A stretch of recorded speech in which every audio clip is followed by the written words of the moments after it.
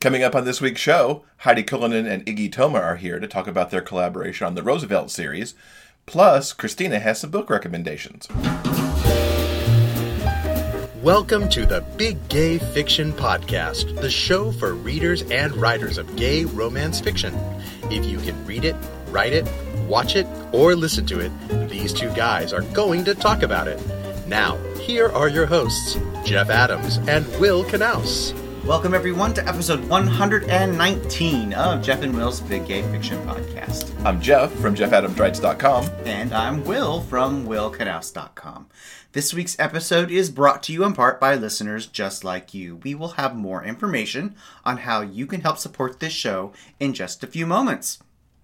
Welcome, everyone, to another episode and another week of the show. Welcome to you, sir. And welcome to you. It is a very big week. It is. Why is it a big week? Because it is the official release week of The Hockey Player's Heart. Yay! Yay, we're finally here. We're finally here. Yeah. It's true. It's been a good week. I've enjoyed getting our promotional stuff out and talking to you on Facebook about the book.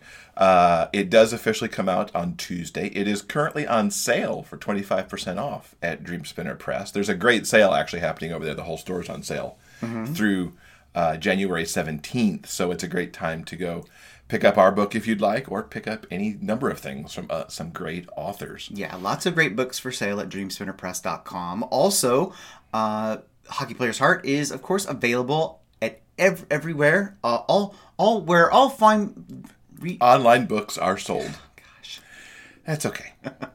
I'm too excited. I don't have words. I'm too damn excited. We also got the word this week that it is headed to audio, which we knew it would be because all the Dream Spuns are go to audio, but it looks like we'll be out in audio in the springtime, March-April timeframe, which is exciting. The blog tour, of course, is happening. So there's about a dozen places you'll be able to go and register for the chance to win either an ebook, or if you're the grand prize winner and you're in the U.S., you'll get a signed paperback from us. Or if you're international, a $10 Amazon e-gift card. Very exciting stuff going on. Links to all of it are happening in the show notes. Yes. Fantastic. Would you like to welcome our new patron? I would indeed. Welcome, TJ, to our Patreon family. Hello, TJ. We are glad you are here. You can help support the Big Gay Fiction Podcast with a monthly pledge through Patreon for as little as 25 cents an episode. That is just $1, $1 silver dollar a month. You can help pay the cost of producing and distributing this podcast. And for fans who pledge at the silver and gold levels, you'll have the exclusive opportunity to ask questions of some of our upcoming guests.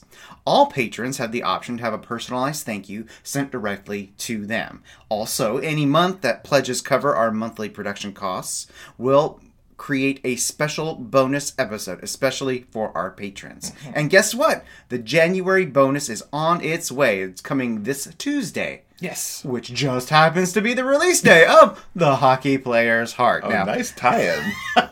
Smooth. I just slipped right on in there. Okay, so you can get more details on how to join Patreon with us. All you have to do is go to patreon.com/biggayfictionpodcast. That's patreon.com/biggayfictionpodcast. In The Hockey Player's Heart, the feel-good gay romance by Jeff Adams and Will Knaus, hockey star Caleb Carter returns to his hometown to recover from an injury. He never expects to run into his one-time crush at a grade school fundraiser. Seeing Aaron Price hits him hard, like being checked into the boards. The attraction is still there, even after all these years, and Caleb decides to make a play for the school teacher. You miss 100% of the shots you never take, right? Aaron has been burned by love before, and can't imagine what a celebrity like Caleb could possibly see in a guy like him. Their differences are just too great. But as Aaron spends more time with Caleb, he begins to wonder if he might have what it takes to win the hockey player's heart. Get The Hockey Player's Heart at dreamspinnerpress.com, amazon.com, and other online book retailers. So we've got Christina from Christina's Bookshelf back this week. She's got some book recommendations to help you get through this winter month. I'm very happy to welcome back Christina from Christina's Bookshelf to the podcast. Hello, Christina. Hello, Jeff. Happy New Year. Happy New Year to you, too. I hear you've got some good books to share with us this time out? I do. I have two contemporary romances. One I've already reviewed and one I will be reading. They've been out for a little while, but this is going to be airing on my sister's birthday, so I'm kind of dedicating the first two to her. The second one I'm dedicating just to whomever because it's kind of a mind trip of a book, and I love them. So that's what I have for you. Very cool. Well, let's start off and get your sister's dedication in there. Happy birthday, Christina's sister. Yes, happy birthday, Emily. She would be, how old am I? 35. So she would be 35 on January 15th. So happy birthday. I will be eating lots of Taco Bell that day. Getting my fat on. But that's yummy, so. It is, and it's so bad for you. But oh well, it's her birthday. It's worth it. So I am bringing you the first two books in the Healing Heart series by Nikki James.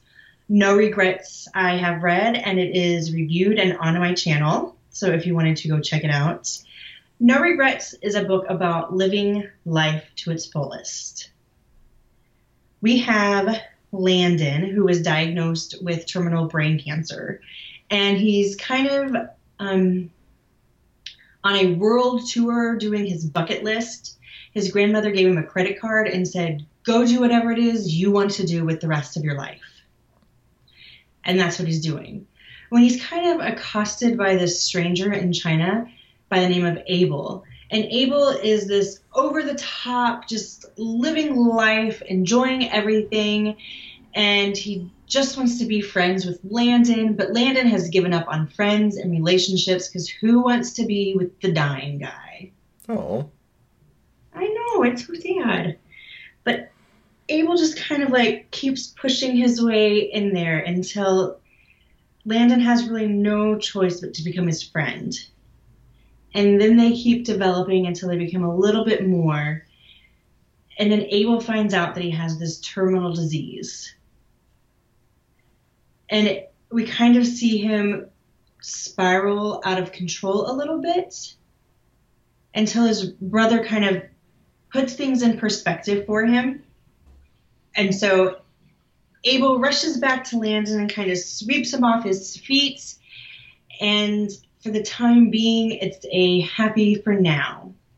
And I love this story because Landon has given up on being with anybody, with having friends, having any relationship, really human contact, period, except for with his grandma and his doctors. Because he just doesn't want to put that vibe out there. He doesn't want the pity. He just doesn't want it. And then here's Abel that's like life, while Landon is carrying around death. And so it's really the perfect couple. And this book made me laugh and cry. And I thought for the longest time it was a standalone. And I think it was free or for like 99 cents here recently, and I was promoting it, and somebody was like, oh my gosh, have you read the second one? And I was like, say what? Surprise! Yeah, and there's 4 books in the series, and all 4 are out. And so New Beginnings is the second one, and this one I know is going to completely destroy my heart. Because we have Abel, who is now dealing with grief, with losing the love of his life. And everything in his life is just crashing immensely out of control. His grades, his work, his life is just beyond repair for him. He can't stabilize anything. So he starts to self-destruct, which we saw a little bit in No Regrets, but it's, from what I'm gathering, it's nothing like what we're going to see in New Beginnings. And there's a trigger warning with this book about self-harm, abuse. I think there was a couple others. I didn't write them down. I apologize. But, I mean, Abel really goes from symbolizing life to symbolizing to symbolizing death. He's kind of taking on Landon's role.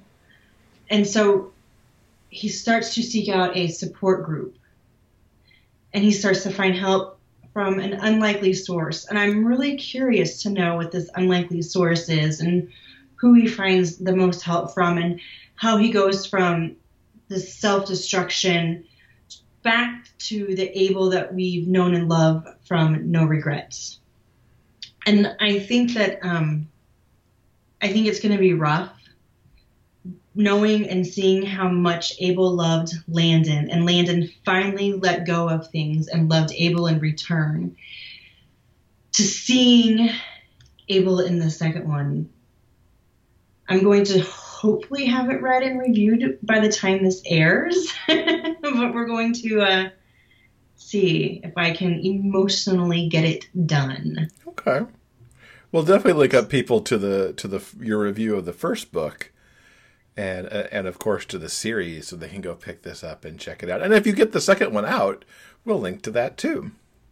Yes, I hope I will, because I think it's going to be, like I said, I think it's going to crush me, but I also think it's going to be outstanding. Nikki James has yet to let me down on anything that she has written. She does such good research on everything that she puts out there, and I just think that this is going to be one of those that really stimulates your brain, your heart, your soul, and it kind of like all melts into this puddle of goo. And then she does this wonderful job of putting you back together even stronger than you were before going into it. So I kind of look forward to being like crushed and blah, but then being put together as a stronger human being before I went in. So it's contemporary romance with, I think, strong content is what I will call it. Mm-hmm. I've been reading some of those myself lately, and I've really gotten into like just being slapped around a little bit with my romance thrown in. Yeah. Like, this is not going to be light and fluffy. And if you're wanting something with more depth, especially after Christmas, we all got into the whole Lifetime Hallmarky, very fluffy romance and everything. So if you're still wanting to stick with the romance, but you're wanting something with more angst, more darkness to it, I think these would be some really good books that I would recommend for a reader. So if you're wanting to get out of the Christmas spirit altogether and not want any romance and totally be like, have your mind flipped a few times, then my last book is Skin by Christian Baines. I was a naughty reviewer and looked up other reviews on Goodreads.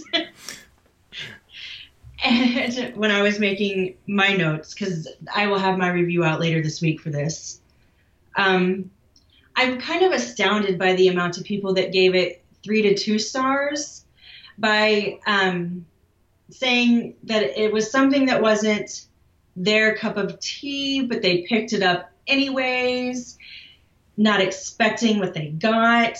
So I guess here's what I want to say. If you have never read a Christian Baines book, I would not recommend Skin being the first thing you read. If you haven't read anything and you're looking for like a mind trip, I would suggest Puppet Boy. If you can handle Puppet Boy, then read Skin. If Puppet Boy is something that is not to your liking, then you're probably not going to like Skin either. Skin takes us to New Orleans, where we have kind of 4 characters. We have Mark, Kyle, Ash, and the paranormal. This is an urban fantasy. It's not, and I cannot repeat this enough, not romance by any means. There's sex for the purpose of sex in this book. There's murder. There's revenge. As I said, there's just plain, dirty, stinky sex. There's foul language. There's horrible words that are used. I mean, it's life. It's dirty and grangy and crusty, and it's such fantastic literature. It's not, Harlequin. I can't express, I guess, enough that it's not your everyday typical MM story that you get on Amazon and you go and look for, that it's going to like set you in a certain mood. This is going to play with your mind. I knew almost from the beginning exactly how part of it was. I had no idea how we got there. And writing the ride, or getting on the train and getting us to the point of how I got to my conclusion, holy crap. I was blown away. How Christian writes is, in essence, a dark, poetic. I'm so in awe of how he brings us this, because it is dirty, but it's magnificent. It's raw in its human form, but it's genius and brilliant and fantastic. And these characters, like Ash, is a horrible human being, absolutely despicable. And yet you kind of can relate. Like, your dark side can kind of relate to his dark side, and then you kind of feel like, oh, that's not cool. But then you also relate to Kyle, and you can relate to Mark. And the real big thing I can say about it is that it's humanity in its rawest forms. And I loved it. I loved everything about it. You really have to step outside your box. You really can't go into it looking for romance. There is no happy ever after. There's no happy. It's just humanity. Raw, simple, but lovely. And I don't know. There's not a word that I can find that I can settle on that simply says and describes how I feel about this book completely, which in one way makes me sad that I can't just say this word and everybody goes, oh, I know what you mean. But at the same time, I'm kind of happy to be somewhat speechless in a sense on how I found this book. Mm-hmm. That makes sense. I get that way with some of them too. It's like, I just don't have all the words to say how awesome this thing was, because awesome doesn't cover it. Pull up the source and be like, it was fantastic, magnificent, lovely, beautiful, raw, blah, blah, blah, blah. But there's not one that I'm like, I want this word to flash and sparkle and shine so everybody understands, but there isn't just one. The only thing I can give you that really gets it is that it's beautiful and raw and dirty, but at the same time, it is fan-freaking-tastic. And yeah. Awesome. So that's one of the best recommendations you can get, is just that, being left speechless. Yeah. Yeah, I was. It's what brought me into the new year, is this book. And then I went to bed and had some of the freakiest dreams I've ever had in my life. And I woke up the next day and I looked at my husband and I was like, don't let me take a nap today, because I do not want to repeat that. And he was just like, okay. Okay, so along with the trigger warnings come a warning about what it will do to your dreams. Right, don't read right before you go to bed. I understand. Duly noted. I can't recommend this enough. You just have to step outside your comfort zone and acknowledge that it's not a romance, and you're going to be reading something quite different from the norm of MM reading. Cool. All right. Well, Christina, thank you so much for coming in and giving us a couple of great things to be looking at in this new year. Thank you very much. Thank you for having me. Did you know that podcasts love to get reviews too? Taking a moment to leave a review about the Big Gay Fiction podcast helps us with the show's visibility online. Please take a moment to visit iTunes and leave a review. Your comments help other readers of gay romance discover this show. Thanks for helping us spread the word about the Big Gay Fiction Podcast.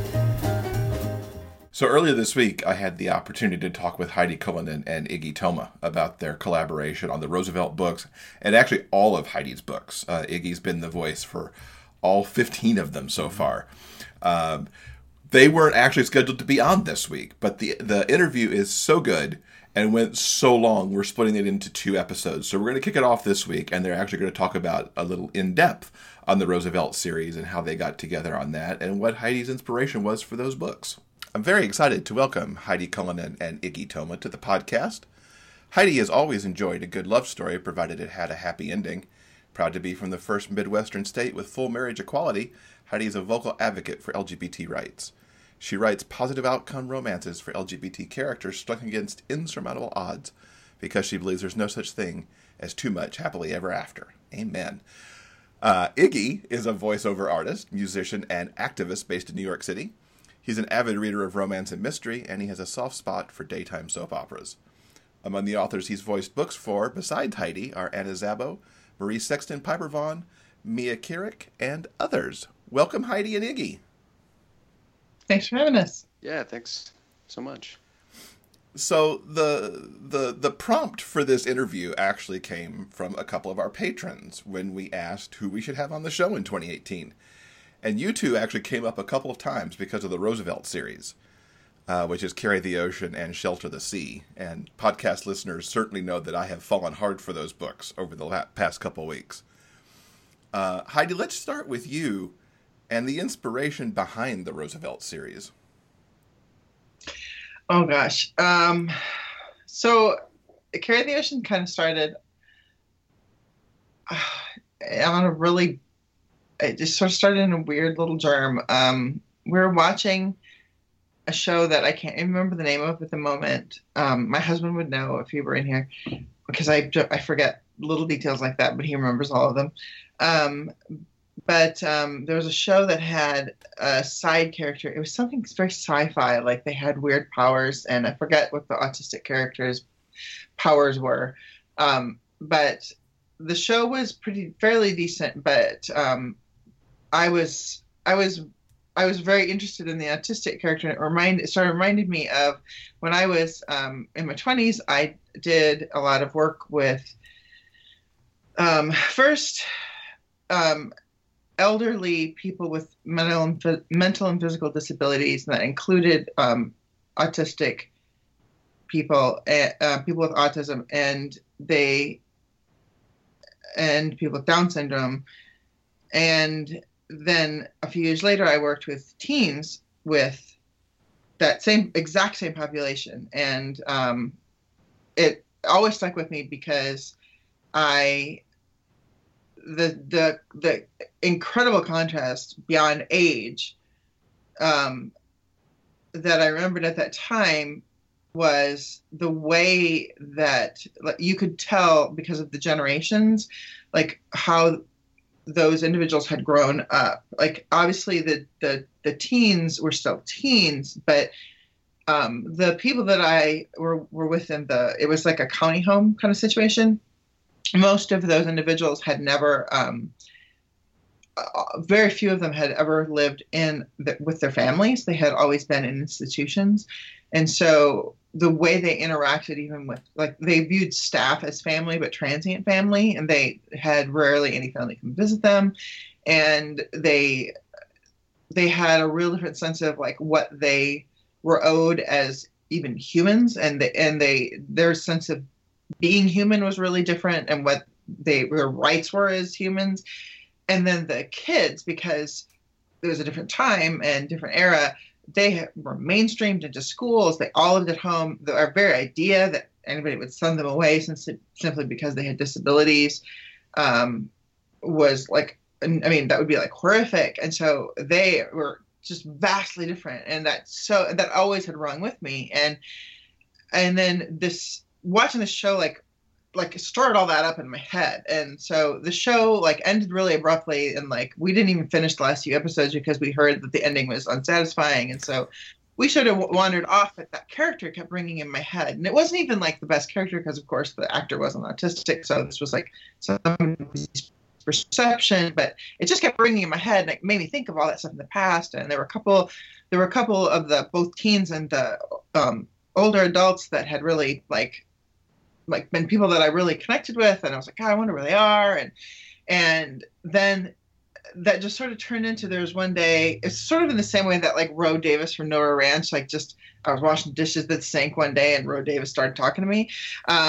Just Emmett Washington just sort of appeared in my head, and it's like the first person ones are always the worst because they just start like saying, they're like blah blah blah blah, and so Emmett Washington started talking to me, and I would walk around and I'd think, oh, that would be an interesting story, but I was like, God, I don't even know how to tell that story. And so, but the Emmett Washington would just, and I started, as soon as I named him, I'm like, oh, I know I'm in trouble because now he's got a name. And so, but I wasn't sure I'd tell it. So it wasn't so much that I was scared, but I was just like hesitant because I was like, well, I just don't know. But it kept coming back. And then there was one time where I was like, I wasn't sure what I was going to write. And I kind of sat there going, well, what story should I write right now? Which one should I focus on? And it was just like in the back of my head, it was like Emmett in full force stood up and went, and it just like in full Emmett mode. And I was like, Emmett, did you want your story? And it was like, yes. And I was like, okay, well, I'll give this a try.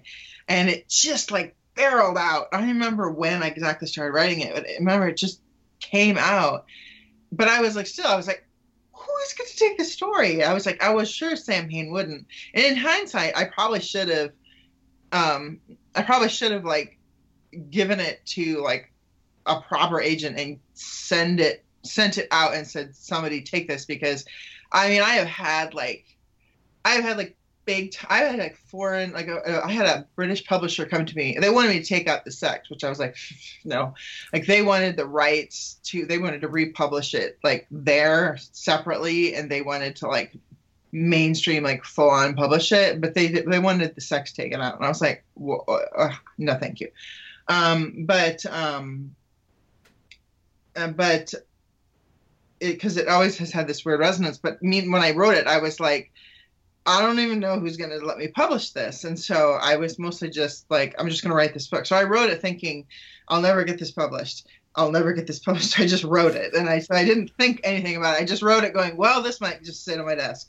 And so I never thought about, I mean, I wanted sequels, but I never knew if they'd happen. I didn't even know.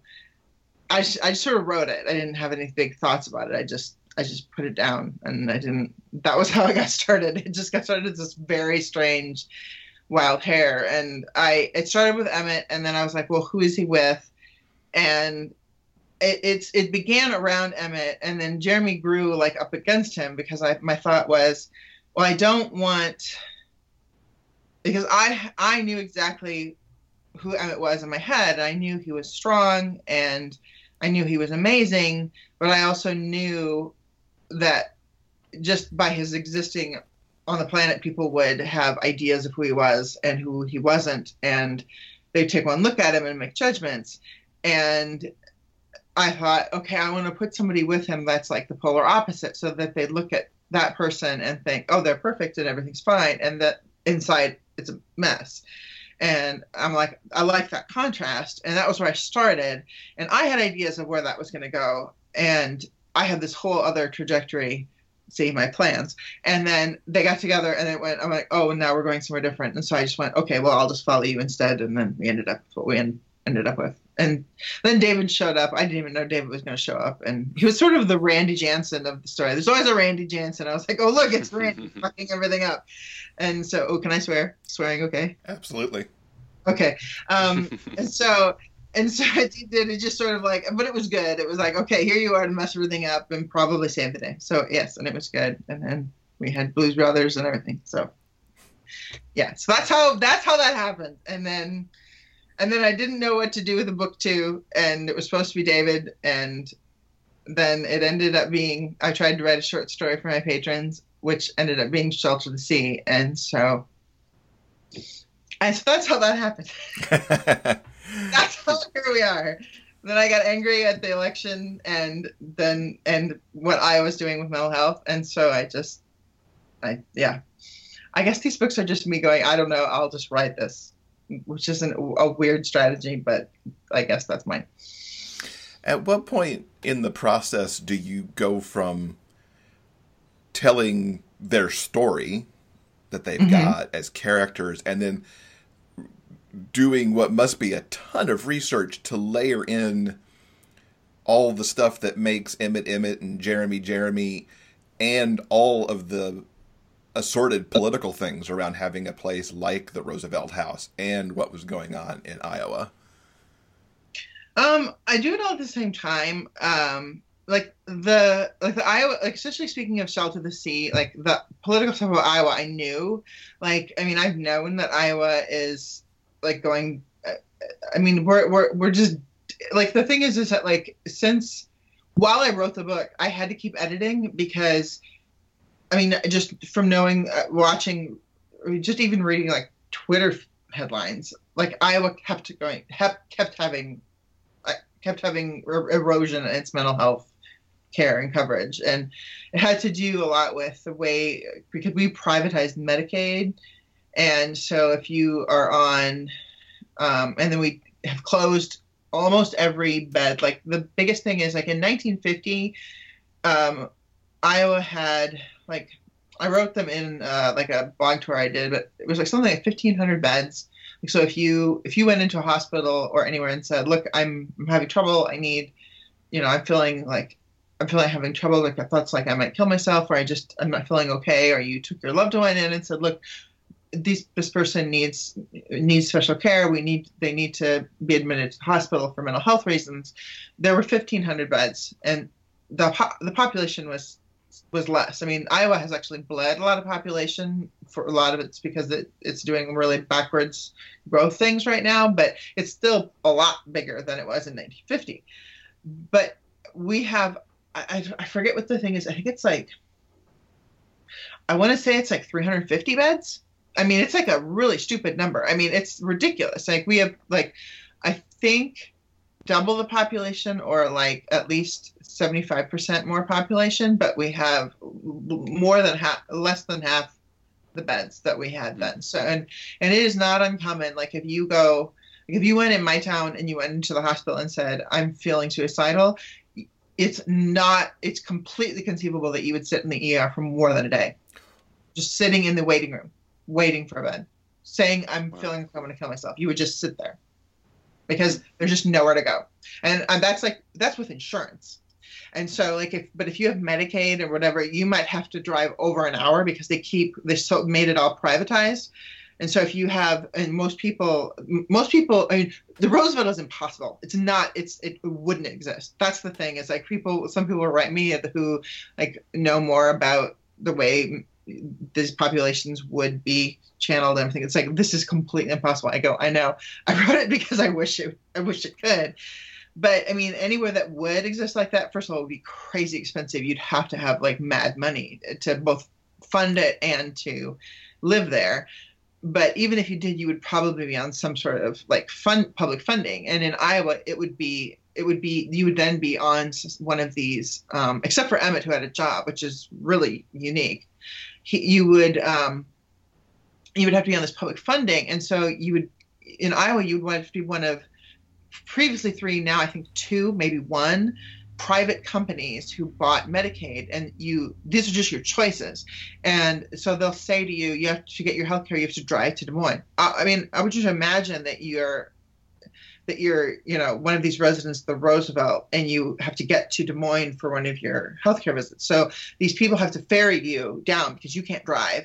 And Des Moines from Ames is 40 minutes, and then you have to go to one of these places where you sit.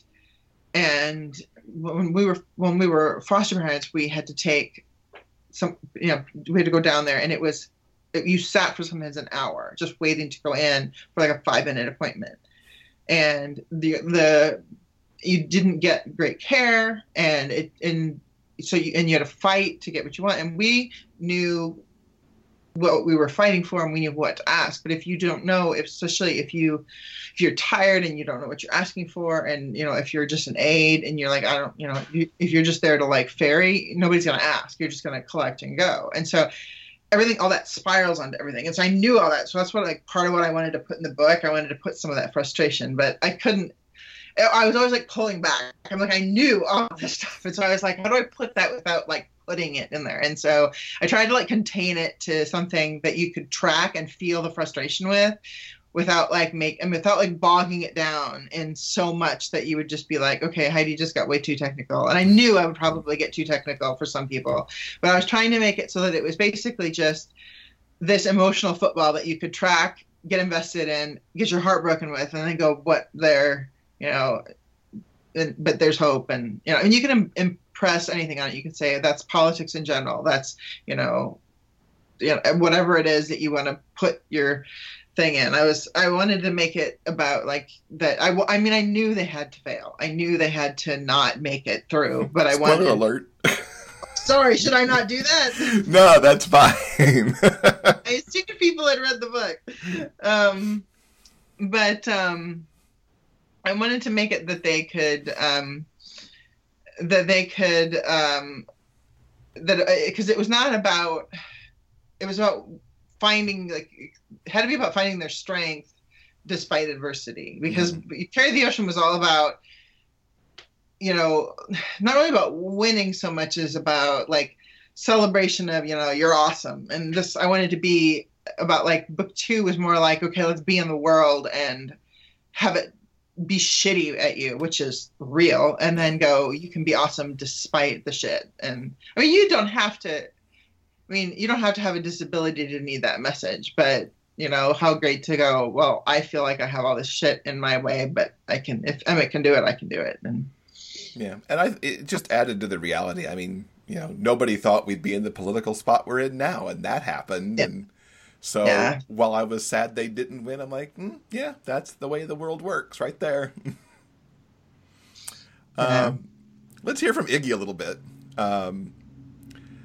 These books are different than what you've done for Heidi to date, as far as I can tell. What was it like seeing this manuscript and finding these voices to bring all this into a reality?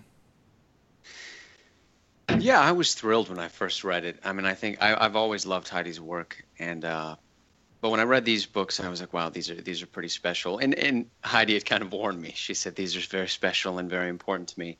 So I knew how that they needed to be treated with care and as much integrity as possible.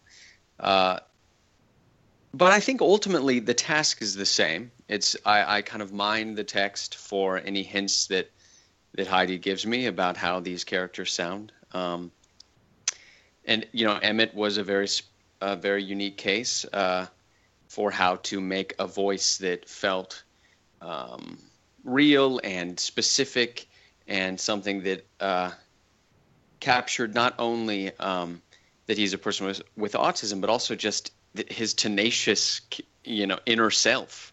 He's such a dynamic character that all of that had to come through in a way that, you know, I could still kind of keep the narrative flowing and have a good rhythm. But, you know, so I found a little, when I'm creating a voice, I have to find what Heidi kind of shines a light on, and then I have to go from there and kind of make my own choices. But in the text, Jeremy describes Emmett as he sounded slightly robotic, all his words stuffed together in a string, all the vocal inflections put in the wrong places. So there's those little hints in there. And then I thought about if I knew anybody that reminded me of Emmett, and there's a guy in my life who I think is kind of he's a person with autism, but also has that endlessly tenacious and in no way hides who he is and is upfront who he is. So I used him as kind of an inspiration. I remember I sent, he had done a video for a college class, and I sent it to Heidi, and she was like, yes, that's perfect. So he was kind of my inspiration for Emmett. But yeah, so I think that these books added a bit of challenge, but in a way that was that much more thrilling. Mm-hmm. Let's talk about Darren a little bit, because here's an interesting character from the way I was looking at it, in that he doesn't speak for himself. he has the signing that he does, and also the iPad that speaks for him on occasion, and yet you built a voice for him. Yeah, no, that's funny that you brought that up, because that was a unique challenge. There are times designated in the text where it's a computerized robotic voice, so I took a stab at that. But I thought that it would be, that I needed to give him a voice beyond that was kind of the essence of him, because he is a very bright human being, and he does communicate with his friends, just like anybody does, but with a slightly different way. So I wanted to give him a voice that kind of hit at who he is as a person. I think he's just kind of a really sweet love muffin. So I kind of gave him a warm, slightly just like the voice of someone who is super empathetic and caring, because I think he is as a person. Mm-hmm. Yeah, and I think that really comes off even in his robotic voice. I think the way you set it up is, because I can't remember how it works out anymore, because it all runs as one story. But I think we had him signing before we ever heard his computer voice, and those two, there's a connection between those two that was, to me as the reader, was so perfect. Good. What was your collaboration on these books? Because I having talked to voice artists in the past, it's been when we get the stuff, we talk a little bit to the writer about it, then we go off and record it. Because of these books, was there more collaboration than usual, or different than what you two had done in the past?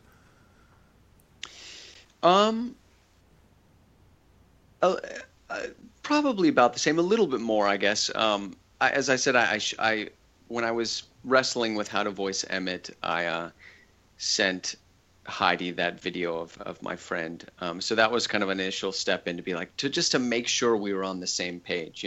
It's a book that demands, I think, a bold choice, but that's a little intimidating as an interpretive artist like myself. I don't want to go way off from the voice in Heidi's head. So I touched base to make sure that I was in the right realm. And yeah, Heidi gave me the green light. Yeah, I haven't ever had Iggy usually he's asked me questions about books, but I don't think I've ever gone, no. Usually I go, yeah, that sounds really good. Like he asked about Darren too, and I had lots of times he'll ask things and go, oh yeah, sorry, I didn't think of it. I didn't realize that would be a problem. Sorry. Yeah. But as you wrote Shelter, did Iggy's voices just populate your head all the more now that you knew exactly what these characters sounded like? Yeah. That's always fun once he's voiced a book and there's a sequel, then it's like then they just are there in my head, and then like the Love Lessons books, now I know how they all sound. Like there was a small riot on my Patreon because I had asked him, I said, so the next Love Lessons book is going to be the girls, and I had said to Iggy, I said, will you voice it even though it's the girls? He said, well, look, I can get you I can get you some female voice actors. And I said, I don't know, I don't think people will like it if you don't voice it. And I asked my patrons, I said, so what do you think? And they were like, no, Iggy must read it. And I said, that was the whole thing. And people were like, you've got to read it. There's going to be blood. So, oh yeah. So. Well, that'll be another fun challenge. I look forward to it. Speaking of female voices and a little bit more of spoilery territory, you have to voice a certain popular female talk show host in Shelter. Well, was that daunting to voice someone who is real? Yeah, it adds a little bit of added pressure, because especially someone so iconic. So of course, I immediately got on YouTube and did what makes her voice and different speech patterns and inflections, just so that I never expect that I'm going to transform and suddenly sound exactly like that person. Hopefully the listeners don't expect that either. But I just want the essence of them to come through, to just give to make the scene more full and more dynamic. But yeah, so there was many a YouTube video to try to figure out how to pull that off. And it was essence, because I mean, you're not like, an impersonator, Yeah. But yeah, for me it worked. It's like, oh, that's awesome. She has very specific rhythms, so that helped. Mm-hmm. So the big question, Heidi, is: are there more Roosevelt books? You've talked about, maybe finding David's story in there and things like that while we've been talking. Yeah, no, there will be more. I always meant, my original thought that there were going to be 3, and it was going to be Emmett and then David, and then I didn't know who the third one was going to be, but I thought I'd figure it out.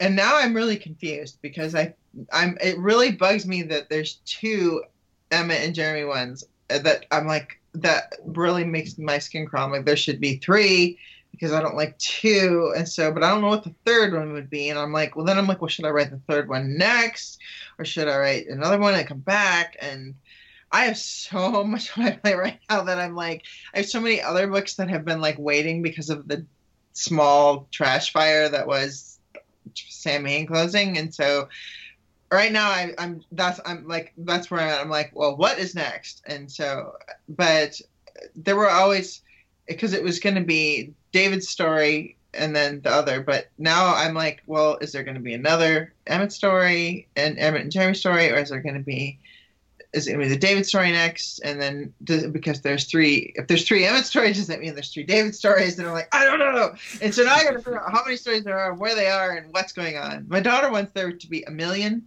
because she really likes the series. She calls them her cinnamon rolls.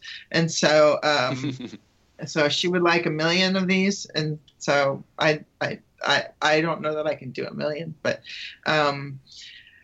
yeah, there's definitely more.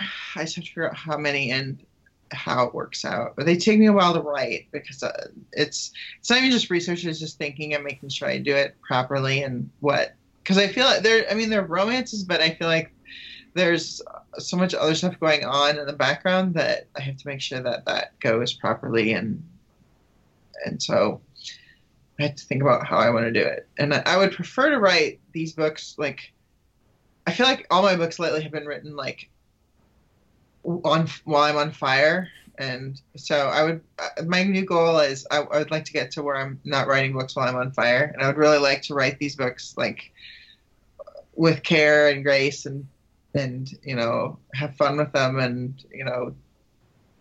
And so that's where I want to get to, but I'm definitely not to that stage yet. I'm trying to write 3 books by the end of March, and I'm near the end of the first one. So yeah. And then I have to hurry up and write another one. So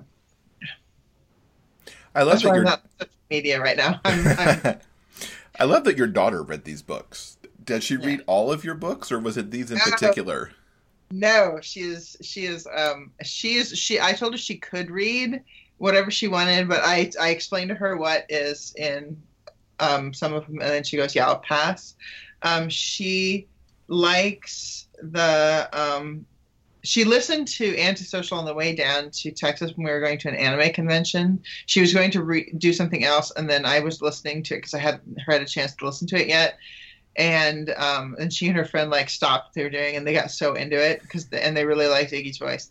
And they like that one. But she likes the Love Lessons books, and she likes Carry the Ocean. But those are the only ones she's done. She's about to start Fever Pitch, but she has not. That's about as far as she might do Dance with Me, but she doesn't go. She will not do anything racy at all.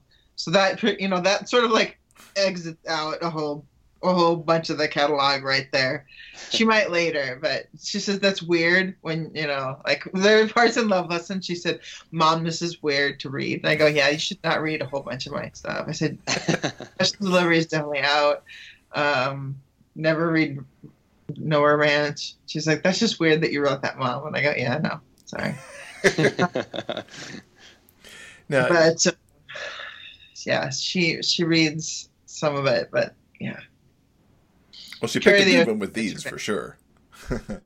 So it was really exciting to talk to them and to find out the origins of Emmett, because as everybody knows, over the past few weeks, I have fallen so hard for the Roosevelt books. Now, I talked with Heidi a little bit after the interview. She made reference to a sci-fi show, and she couldn't quite pull out the name of it. The show was Alphas, and it ran on Sci-Fi back around 2011, 2012 for a couple of seasons. She's provided a couple of clips to us.